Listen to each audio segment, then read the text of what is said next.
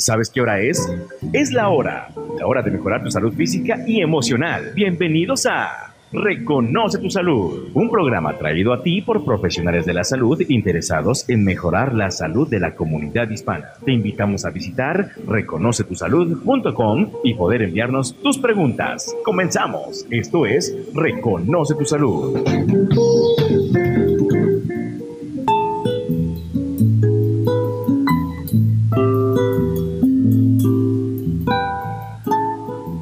¿Cómo están? Muy buenas tardes. Mi nombre es Marcela Toledo. Están ustedes escuchando Reconoce tu Salud, el podcast.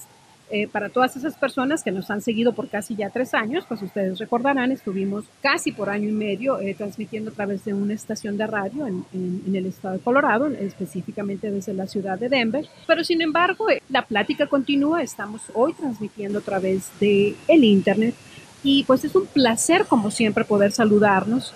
El hecho de que ahora podamos transmitir a través del internet nos da esa habilidad de poder alcanzar a todas esas personas alrededor del mundo que hablan español como su lengua nativa o que básicamente están practicando el español como su segundo idioma. El objetivo de Reconoce tu Salud es el de platicar con diferentes expertos en temas de salud física y emocional y poder apoyar así a la salud de nuestra comunidad hispana, tal como lo decía hace un momento, pues a través del mundo. Nuestro objetivo es el realmente poder traer mensaje de salud, mensaje de esperanza para todas las personas que tengan el interés de escucharnos.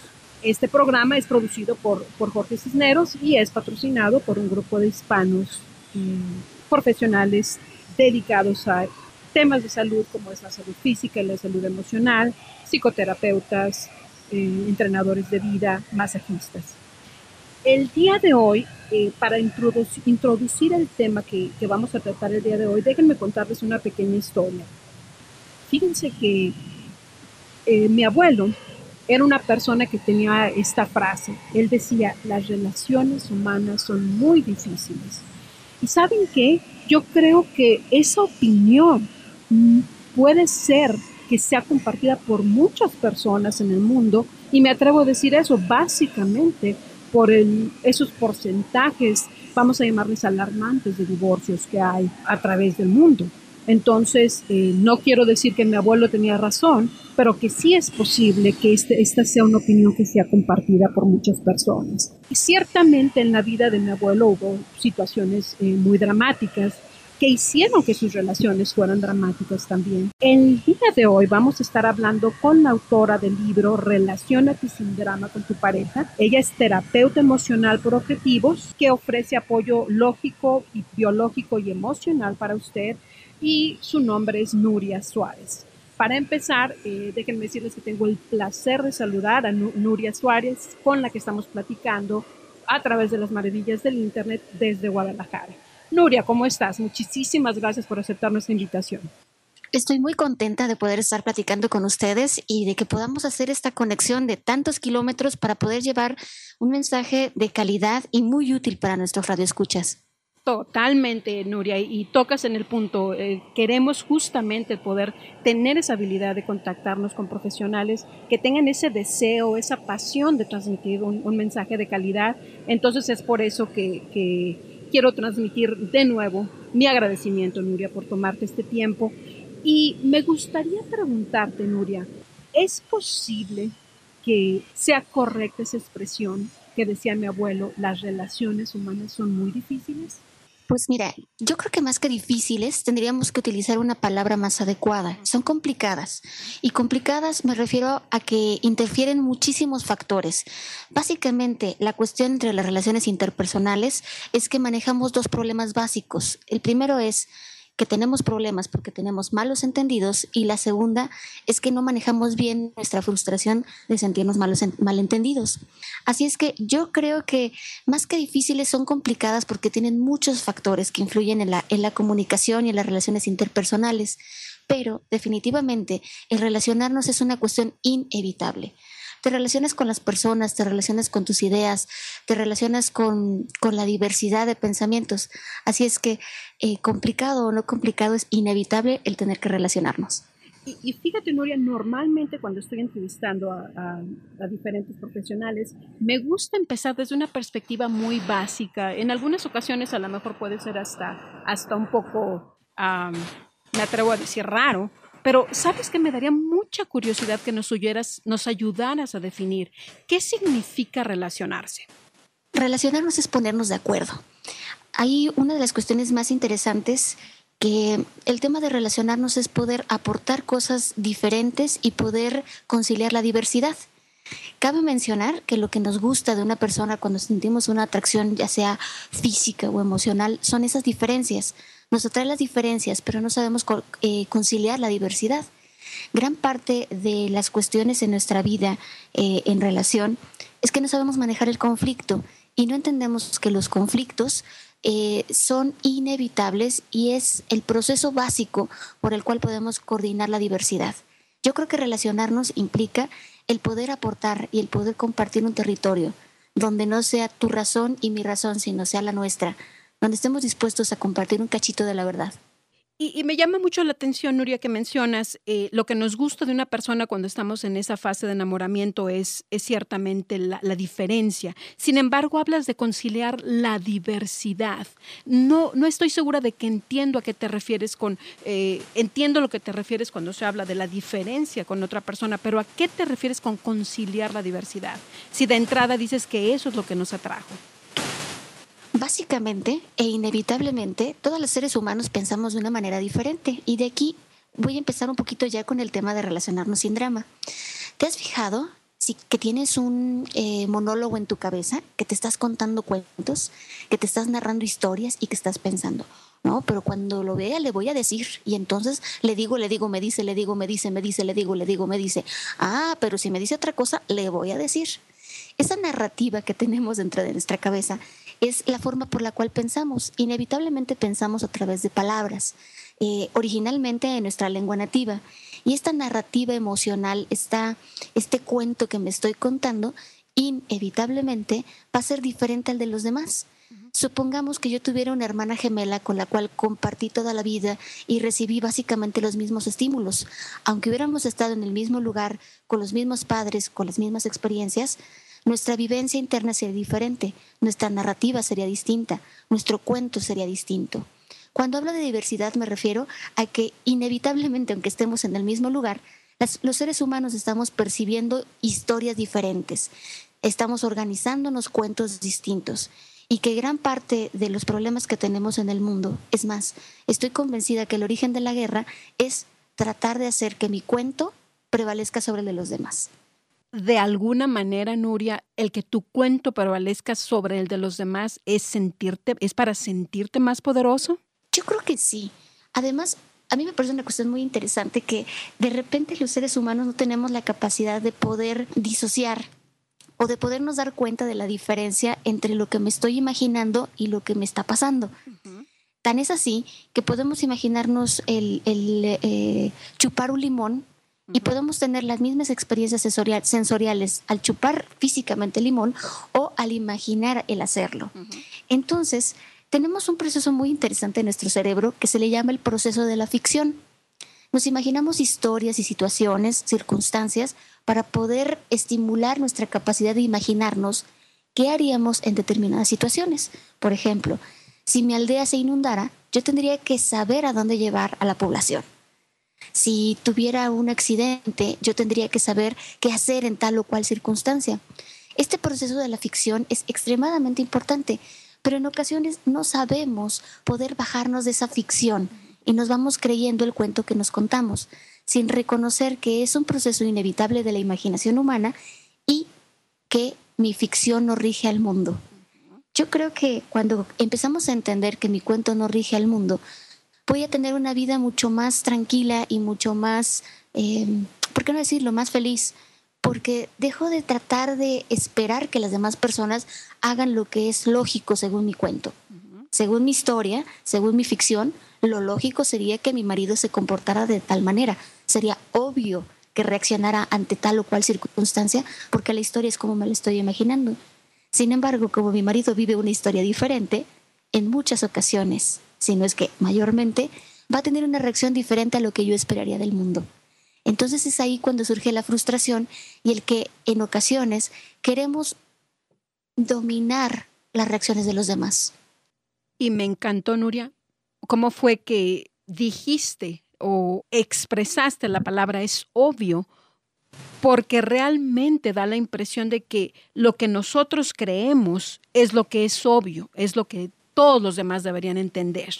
¿Es por eso el énfasis en la palabra obvio que expresaste hace un momento? Por supuesto. Lo que pasa es que para nosotros, en nuestro propio cuento, la vida tiene una lógica, ¿no? En mi cuento de hadas, la vida tiene una lógica en la cual las soluciones vienen mágicamente. En mi cuento de romance es obvio que lo más importante es la relación en pareja. En una historia de acción y aventura sería obvio que lo más importante es lograr ciertos objetivos. Entonces vamos por la vida obviando las cosas y pretendiendo que los demás tuvieran la misma percepción y la misma idea de la realidad que yo tengo. Realmente, y cuando lo digo en conferencia o en entrevistas, yo creo que en esto soy muy parecido a una Miss de belleza. Yo quiero la paz mundial. ¿Y a qué me refiero con que quiero la paz mundial? Quiero que los seres humanos nos entrenemos para vivir sin drama. Y para vivir sin drama me refiero a que podamos bajarnos de nuestro cuento y podamos empezar a compartir la realidad. Podamos empezar a compartir la verdad. No tiene que ser ni la tuya ni la mía. Puede ser la nuestra, con un cachito de tu percepción y con un cachito de la mía. Y creo profundamente que en las relaciones interpersonales, perdón, es que estoy escuchando el eco de mi propia voz de repente y es un poco confuso, pero vamos a tratar de que no haya esa cuestión técnica. Okay. Y te digo que en las cuestiones interpersonales, de repente estamos esperando que las demás personas tengan la misma idea de la verdad o que si mi verdad es la única, luego entonces lo que las demás personas perciben es mentira. Totalmente. Y fíjate que me da mucha risa el ejemplo que pones de que soy como una Miss de belleza, porque parecería muy simplista la forma en que las misses de belleza dicen, es que quiero la paz mundial, pero la verdad es que lo han dicho grandes filósofos, grandes músicos, realmente la respuesta es el amor, es el entendimiento. Entonces, realmente es una solución sencilla, el tratar de entenderse, el tratar de relacionarse sin drama, pero el asunto es realmente llegar a poder relacionarse de esa manera, me imagino. A mí me encanta pensar en que la vida tiene que ver con el entrenamiento. Muchas veces pensamos que cuando yo entienda las cosas, bueno, entonces se resolvieron mis problemas. Aún así, yo creo que no. Podemos entender, por ejemplo, cómo es que se pierde peso. Ingiero menos calorías y hago ejercicio para quemar más calorías de las que ingiero. Y básicamente lo puedo entender. Pero una cosa es entender las cosas y otra cosa es aprenderlas. El aprendizaje solo viene a través del entrenamiento y de la práctica. Aprender a vivir sin drama implica que vayamos entrenándonos a nosotros mismos para observar nuestros pensamientos y para reconocer nuestro proceso de ficción como un proceso importante de nuestra vida, pero no entregarnos a nuestro cuento, no entregarnos al drama y a que aquellas cosas que me imagino las sufro, las padezco y no corroboro datos. Mucha gente que viene conmigo a la consulta viene con grandes problemas emocionales porque se pelea y se reconcilia en su cabeza con la gente, ¿no? A mí realmente me parece todavía espeluznante ver cómo las personas, antes de estarse relacionando con las demás personajes de su propia historia, están más bien peleándose en su cabeza con esos personajes imaginarios dentro de sí mismos. En general, la gente no está acostumbrada a realmente recabar información y a realmente escuchar a las demás personas desde un estado neutro, sin que todo pase por el filtro de su propio cuento. A mí me gustaría preguntarles a nuestros radioescuchas, a toda esta audiencia que va a poder disfrutar de este podcast, si se pueden poner a pensar cuando una persona les da un dato o se conduce de una manera extraña para ustedes, ¿por qué no se ponen a pensar desde qué cuento o desde qué historia está actuando esta persona para conducirse como se conduce? No tiene lógica en mi historia, pero debe tener alguna lógica en la suya. ¿En qué historia está esta persona para hacer lo que hace? ¿Qué es lo que crees, Nuria? Para empezar, me parece una pregunta muy, muy interesante y ciertamente, tal como te comenté cuando nos conocimos, también soy entrenadora de vida y sé que siempre ese tipo de preguntas que te motivan a la reflexión es ese camino para entrenarse, realmente practicar lo que estás aprendiendo. Pero mi pregunta es, ¿qué es lo que crees que evita que una persona pudiese detenerse y decir, a ver, déjame tratar de entender de dónde vienes y por qué es que estás reaccionando de esa manera? Yo creo que el factor determinante para no poder de repente manejar la ficción y el drama es la química de nuestras emociones. Resulta que dicen los médicos chinos, y la medicina tradicional china me encanta, que las emociones son en un inicio un impulso eléctrico. Primero me espanto y todo mi sistema nervioso va a crispar todos mis nervios. Después las emociones se van a transformar en un estímulo químico. Voy a producir adrenalina y luego esa adrenalina se va a convertir en una conducta, en una actuación. Así es que yo creo que cuando estoy imaginándome las cosas, cuando estoy soñando o imaginando que mi pareja me es infiel o que soy estafada o que me roban o que voy a ser atropellada, por ejemplo, en ese mismo instante mi sistema nervioso da un indicativo como si estuviera sucediendo la circunstancia y voy a producir una química emocional. De repente podemos estar tan intoxicados por esta química emocional que ya no me puedo bajar del cuento, que ya no me puedo bajar del drama. Por eso es que en la consulta que yo atiendo doy terapias alternativas como lo son la acupuntura emocional, psicoaromaterapia clínica, homeopatía, en algunas ocasiones masaje terapéutico, porque creo profundamente que para bajarnos del drama tenemos que desintoxicar nuestro cuerpo de la química que produjo la historia o el cuento que nos estábamos contando. Porque esa historia y ese cuento, al tener una química tan profunda, de repente es tan fuerte que no puedo controlarme, que no puedo manejarlo. De alguna manera, Nuria, lo que estás diciendo entonces es como que con esa química que está constantemente intoxicando mi cuerpo, no tengo campo para reaccionar de otra manera, ¿me evita reaccionar de otra manera? Así es. De hecho, nos podemos volver adictos a cierta química emocional. Y yo creo que esta es una cuestión muy importante. Mucha de la gente que viene conmigo a consulta viene con depresión profunda y me comentan que su familia les pide que le echen ganas. Y yo les digo, no es cuestión de ganas y no es hobby sentirte mal. Lo que pasa es que de repente no tienes los elementos para poderte sentir mejor. En ocasiones esa química emocional hace que prevalezca un pensamiento y ese pensamiento hace que produzcas más de esta química emocional, como cuando te enojas, ya sea por una cuestión que te esté sucediendo o por una cuestión que te estés imaginando, y vas a producir bilis. El exceso de bilis hace que te pongas más enojón y entramos en este círculo vicioso. He encontrado que para poder detener el drama, además del entrenamiento emocional, necesitamos cortar la química de nuestras emociones, hacer algo diferente. Para ello puede funcionarte desde el hecho de tomar agua, hidratarte mejor, respirar, utilizar aceites esenciales para poder transformar esa química emocional y poder ponerle pausa a esa película, en ocasiones terrorífica o a veces de drama que te estás contando. Y ahora cuéntame, Nuria, sé que dentro de tu libro, parte de los primeros capítulos, tú describes o defines lo que es el drama. Platícanos qué es el drama. El drama es todo aquello que te hace sentirte fuera de poder sobre tu vida. Déjame explicar un poco mejor. Yo creo que no controlas tu vida, porque no controlas un montón de cosas. No controlas la economía, no controlas la ecología, no controlo lo que los demás sienten o lo que los demás hacen, pero sí me doy cuenta que yo influyo. Yo no controlo la ecología, pero yo influyo cuando tengo un consumo responsable de electricidad, cuando yo consumo productos que son ecológicos. Así es que lo primero que yo te digo, ¿qué es el drama? El drama es salirte del poder de tu historia, cuando tú no puedes manejar o cuando tú no puedes influir en las escenas. El drama es también cuando crees que las demás personas deberían actuar según tu propio cuento. Yo creo que vivir en drama es cuando crees que tu cuento rige al mundo y que las demás personas deberían saber perfectamente lo que estás sintiendo, lo que estás pensando y deberían de actuar según tu propia historia.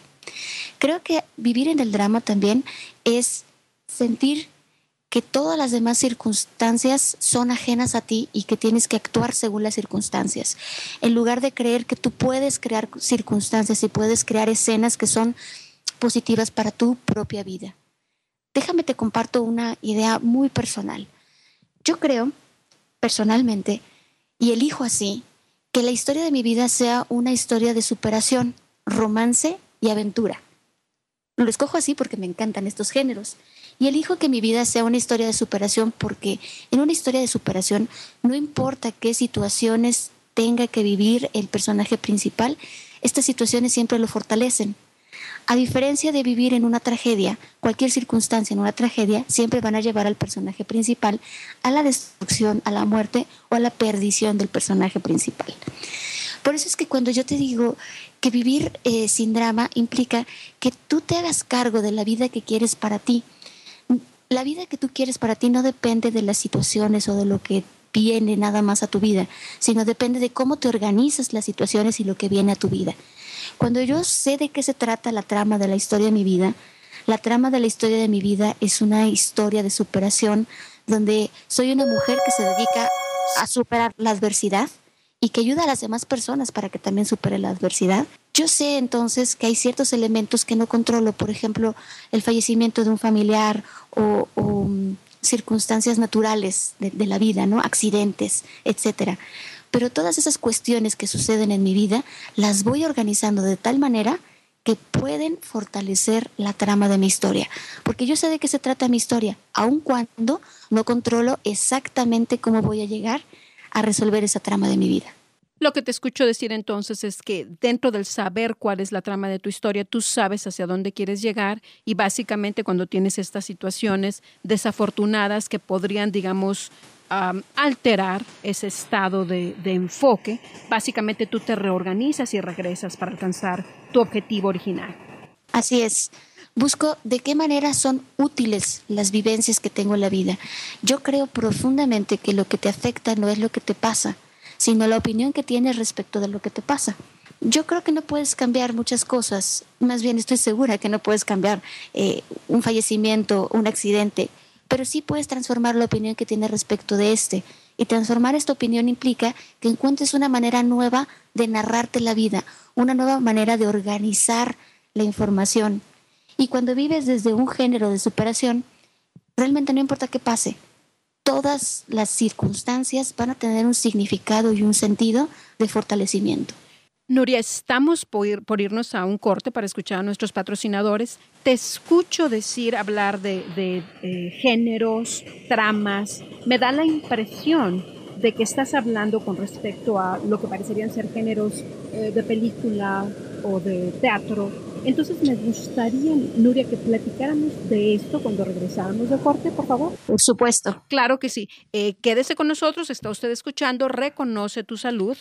Estamos platicando hoy con la autora del libro Relaciónate sin drama con tu pareja, Nuria Suárez. Regresamos. ¿Estás convencido de que no puedes ser feliz? ¿De que no puedes bajar de peso? ¿De que otros logran lo que se proponen y tú no? Tus creencias determinan tu vida. Pasa lo que crees. Libera tus creencias negativas. Cambia tu vida. Llama a Graciela Bauer, psicoterapista, consejera clínica, al 303-775-9060. 303-775-9060. Llegaste a este país con el deseo de mejorar tu vida y la de tu familia, pero hoy te sientes abrumado por el trabajo y sin rumbo definido. Reencuentra tu rumbo. Llama a Marcela Toledo, coach de vida, al 720-771-3374. Nunca es tarde para recuperar la energía y la motivación. 720-771-3374. Ten la confianza de que tú mereces alcanzar tus objetivos. 720-771-3374. Si tiene dificultades para manejar su ira o su enojo, se siente deprimido o tiene problemas de alcohol o drogas, permíteme ayudarle. Soy el Dr. Frank Clavijo, psicoterapeuta, especializado en problemas con alcohol, drogas y violencia doméstica. Mi teléfono es 720-839-7196. Tengo amplia experiencia para tratar problemas emocionales tanto de adolescentes como adultos. Ofrezco consejería individual, de pareja y familia. 720-839-7196. Para mayores informes, visite mi sitio web franclavijo.com o llámeme al 720-839-7196.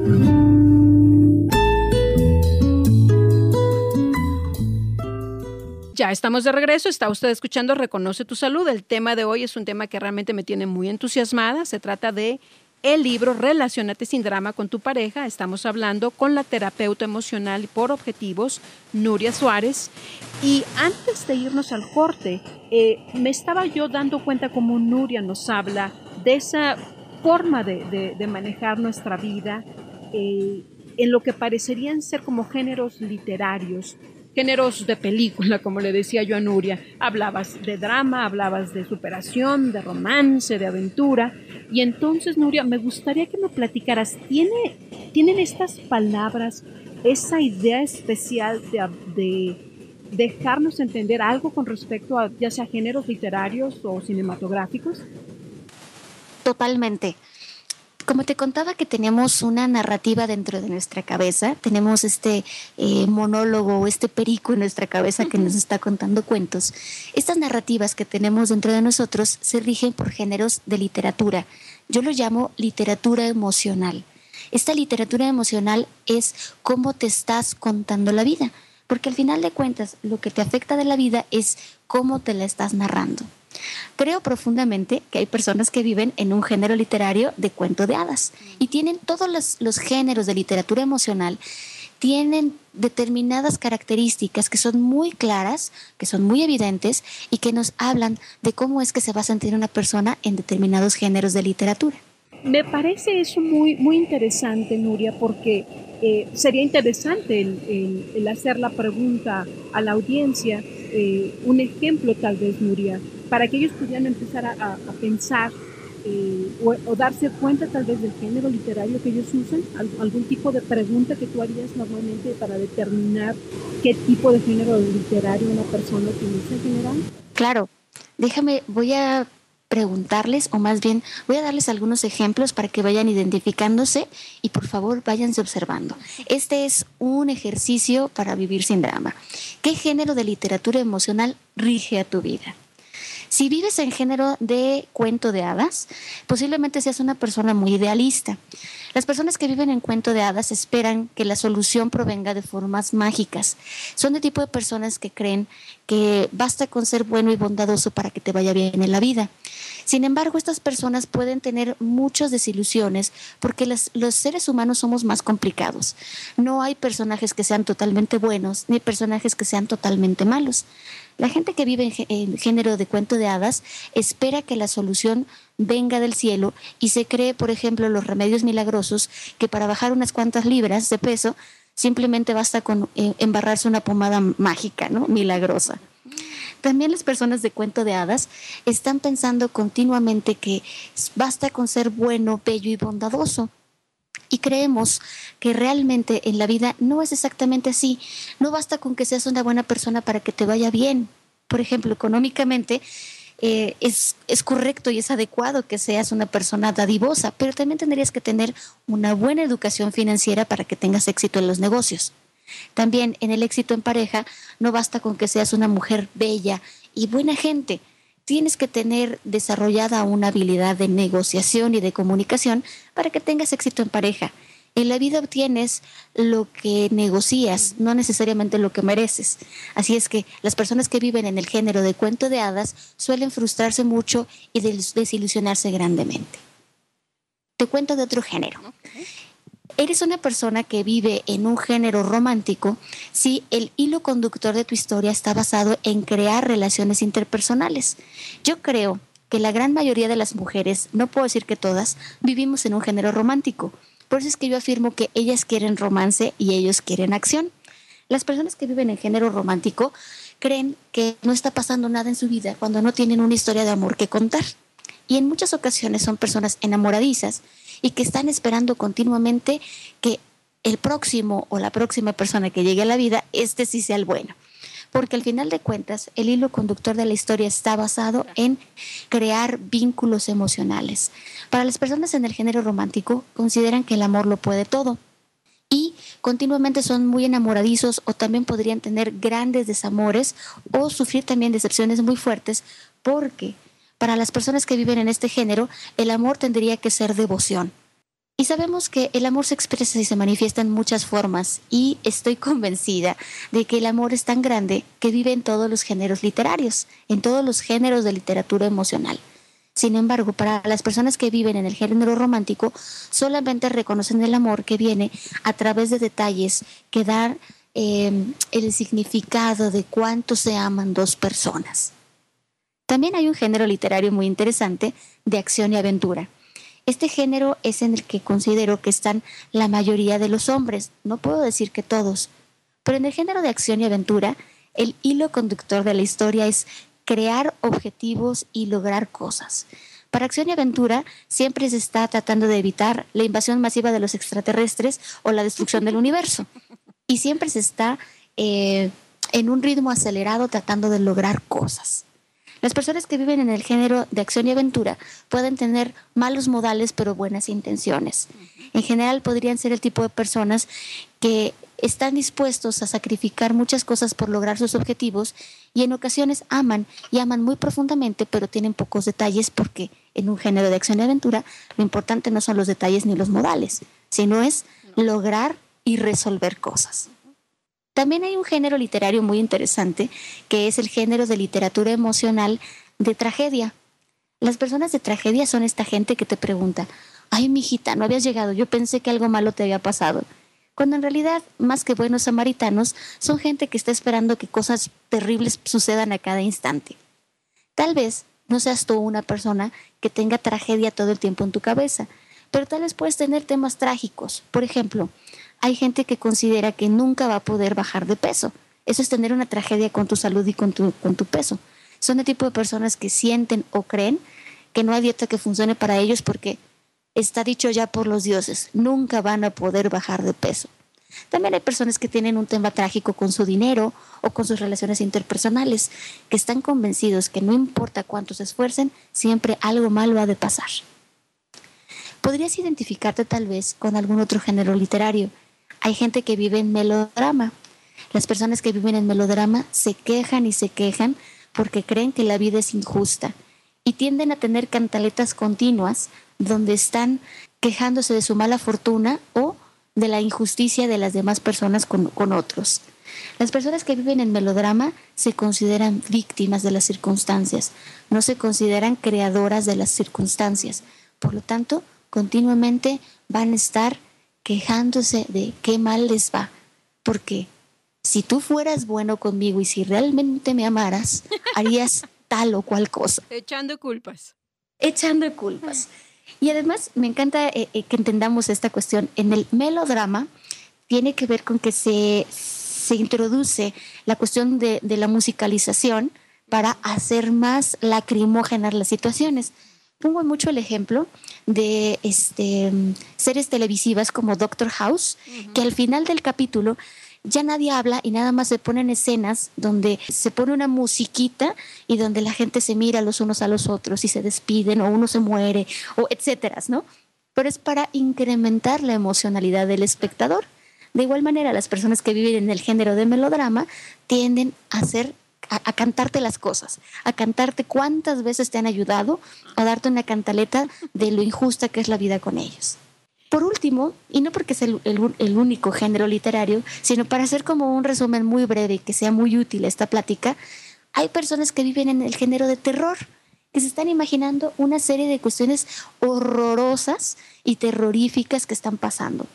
Son el tipo de personas que se ven de pe a pa los noticieros y que están pensando en asesinatos, destripados, descuartizados, etcétera, etcétera. Tal vez los radioescuchas que estén ahorita compartiendo con nosotros esta charla no estén viviendo todo el tiempo en el género de terror, pero tal vez sí tengan temas terroríficos. ¿Cómo te das cuenta de que tienes un género terrorífico o un tema terrorífico en tu vida? Regularmente son temas en los cuales te sientes paralizado, temas en los cuales no puedes actuar, temas a los cuales prefieres evadirlos y no entrarle porque te sientes petrificado por el miedo. ¿Por qué? Te estás imaginando resultados espantosos, horrorosos, o como lo podríamos decir acá, espantórridos. Es una combinación entre espantoso y horroroso. Nuria, me llama mucho la atención porque cuando tú mencionas todos estos diferentes géneros literarios en los que podemos con los que podemos identificarnos, específicamente en el tema del terror, ¿qué sucede entonces con esas personas, Nuria, que tuvieron una experiencia terrorífica cuando eran pequeños y de alguna manera siguen contaminados con esa experiencia? ¿Cómo pueden salir? ¿Cómo pueden sacar, tal como tú mencionabas, esa energía que se les quedó atorada y que de alguna manera les contaminó su cuerpecito desde niños? Mira, yo planteo que todo, absolutamente todo es un aprendizaje. A ser feliz se aprende, a ser infeliz también se aprende. Se aprende a tener éxito y se aprende a no tenerlo. Entonces yo les explico a estas personas que tuvieron un evento terrorífico en la infancia que el cuerpo ha aprendido a tener terror, pero el cuerpo también puede aprender a no tenerlo, puede hacer un nuevo aprendizaje. Yo recomiendo a estas personas que han tenido situaciones muy fuertes como secuestros o circunstancias muy difíciles, que necesitan una herramienta biológica para poder enseñarle a su cuerpo que en ocasiones vivimos circunstancias terribles, pero si podemos organizárnosla en una historia de superación, podemos tener un regalo de cada una de estas experiencias y poder aprender algo nuevo y que nos sea útil, y que tu cuerpo pueda aprender a que en algunas ocasiones podemos vivir estas situaciones, pero esto no pasa todo el tiempo, ni tiene por qué ser la lógica que rija el resto de las vivencias de mi vida. Para mí es tan importante que nos demos cuenta los seres humanos que inevitablemente terminamos viviendo las historias que nos estamos contando en la cabeza. Déjame te pongo un ejemplo. ¿Te has fijado cómo la gente da instrucciones para poder llegar a algún lugar cuando está hablando por teléfono o con su celular? Uh-huh. Empiezan a hacer señas y empiezan a tener su celular pegado a la oreja y a señalar con la mano. Mira, te das vuelta a la derecha y te sigues 3 cuadras y le das vuelta luego a la izquierda, y hacen los ademanes como si los estuvieran viendo. Uh-huh. A mí me da mucha risa porque les digo a las personas, si no es videoconferencia, estás hablando por teléfono. Pero el cuerpo no puede dejar de evitar el actuar lo que se está imaginando. Así es que si tuviste una situación terrorífica en tu infancia o en tu pasado, lo cual es real y es concreto, lo que sería muy importante es entrenar a tu cerebro para poder salir del terror, porque inevitablemente, si yo sigo contándome historias y cuentos de terror, voy a terminar orquestando nuevamente tragedias en mi vida. Voy a terminar consiguiendo a los actores que puedan vivir y validar el cuento que me estoy contando en mi cabeza. Y me encanta cómo mencionas este asunto de validar ese tema que yo me estoy constantemente repitiendo, y de alguna manera lo que yo entiendo es que de alguna forma cuando tú tienes una creencia, que es una situación que se te repite una y otra vez, el hecho de que se te siga repitiendo es de alguna manera una revalidación, de decir, ¿ves cómo tenía razón? Sabía que esa persona me iba a engañar, sabía que no me iba a pagar, etcétera, etcétera. Entonces es de alguna manera esa revalidación también la que puede ser, nos puede mantener, vamos a decir, enfrascados en el seguir repitiendo esas situaciones. Absolutamente. Estoy convencida de que todas aquellas situaciones que rompen la lógica de nuestra vida y de nuestra historia terminan frustrándonos y terminan obsesionándonos. Es decir, cuando... Voy a poner un ejemplo mucho más sencillo. Cuando estoy atravesando esto que le llamamos el mal de amores, ¿no? Porque aquella persona que yo quería no me hizo caso y no fui yo de su agrado y me siento con el corazón partido. Me obsesiono con esa persona porque ¿cómo es posible que no le guste si yo soy la niña más bonita del planeta, según me decían mis papás? ¿Y cómo es posible si todas las personas que me han querido y me han amado en la vida están de acuerdo conmigo de que soy maravillosa? Entonces me obsesiono con aquella persona y con aquella situación, y consciente o inconscientemente voy repitiendo las situaciones una y otra vez, porque ahora sí la voy a resolver, porque ahora sí le voy a gustar, porque ahora sí se va a dar cuenta de lo excelente persona que yo soy. Es como las personas que me comentan en mi consulta, ¿Y cómo ves que mi tercer marido también fue alcohólico? Lo que pasa es que vamos inconscientemente repitiendo las situaciones y las escenas desde nuestra infancia que nos causan tanto conflicto y que queremos resolver con diferentes escenarios, tal vez con diferentes personajes, pero con la misma trama. Claro. Lo importante es aprender a observar cómo es que estamos creando o qué historia estamos construyendo y poder tomar poder sobre ella. Es decir, poder influir en la historia que yo quiero crear para mí. Al principio, Nuria, te presentaba yo como ciertamente terapeuta emocional por objetivos y que ofreces apoyo lógico y biológico. Constantemente, Nuria, te oigo mencionar, hay que cuestionarse lo que estás viendo, hay que preguntarse, hay que corroborar los hechos, de tal forma que me pregunto, ¿es ese el tipo de apoyo lógico que das, el ayudar a que la persona aprenda a no tomar las cosas tal como son, sino a investigar y corroborar su imaginación con respecto a la realidad? Es exactamente a lo que me refiero. Cuando doy un apoyo lógico, me refiero a poder manejar la lógica matemática de tu pensamiento. Tu pensamiento, el mío y el de todos nuestros radioescuchas es similar. Llevamos una estadística de las reacciones de los demás, llevamos mediciones. De hecho, todas aquellas personas que tengan hijos sabrán que sus hijos les tienen tomada la medida desde que tenían días de nacidos. Es más, desde que estaban en el vientre. Saben, y aunque no puedan expresarlo de una forma numérica, llevan una matemática de una estadística de cuántos gritos o qué decibeles tienen que manejar para que sus papás les hagan caso.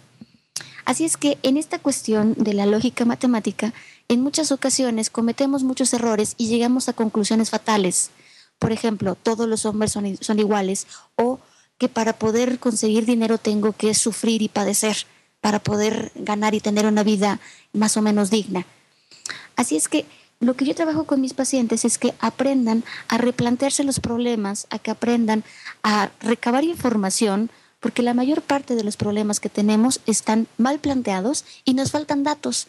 Concluimos sin datos. Entonces llegamos a la conclusión de que esta persona no me quiere porque no hace lo que yo me imagino que debería de hacer. Cuando no tenemos datos suficientes al respecto de cómo es que esta persona quiere y cómo es que esta persona expresa sus sentimientos o cómo es que esta persona se relaciona con los demás.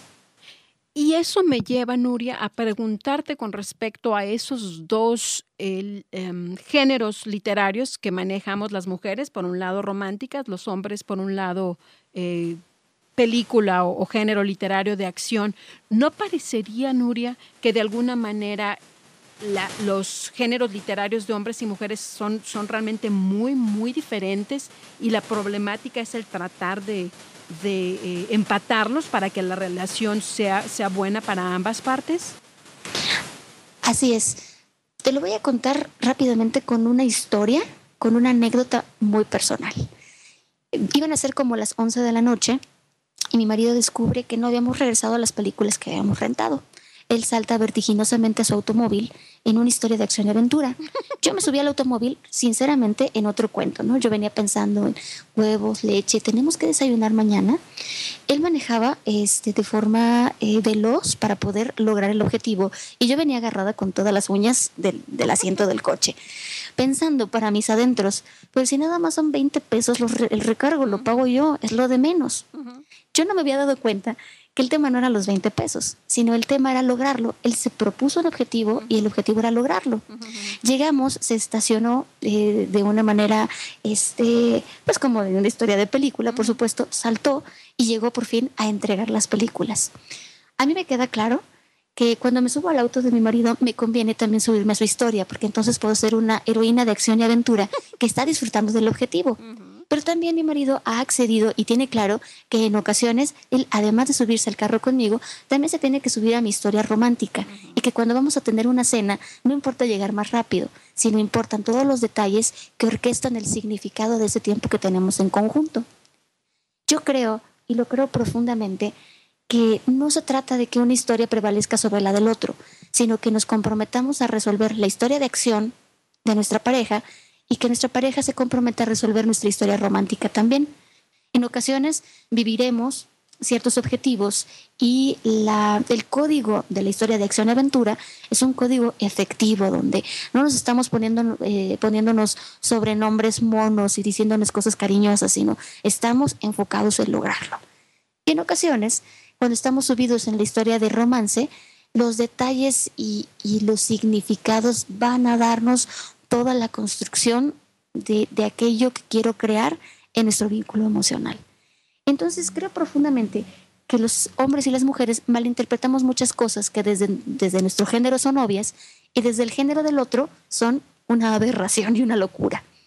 Así es que la propuesta de Relaciónate sin drama con tu pareja es aprender a crear un equipo, y un equipo que somos nosotros y que nosotros decidimos, compartimos y construimos juntos una historia de aventura romántica donde podemos proponernos proyectos, pactos y tener un propósito de fortalecernos. Es la idea de pensar en que están las dos partes con sus dos historias distintas y el poder lograr ese objetivo en el que cada uno está logrando lo suyo y la relación está también fortaleciéndose y siendo mejor cada día. Claro, y que además no es tan difícil, es cuestión de práctica.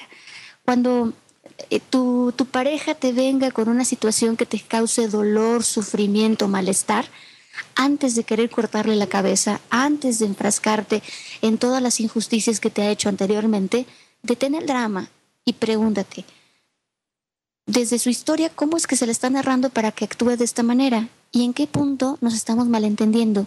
Porque de verdad lo digo y lo digo con toda conciencia.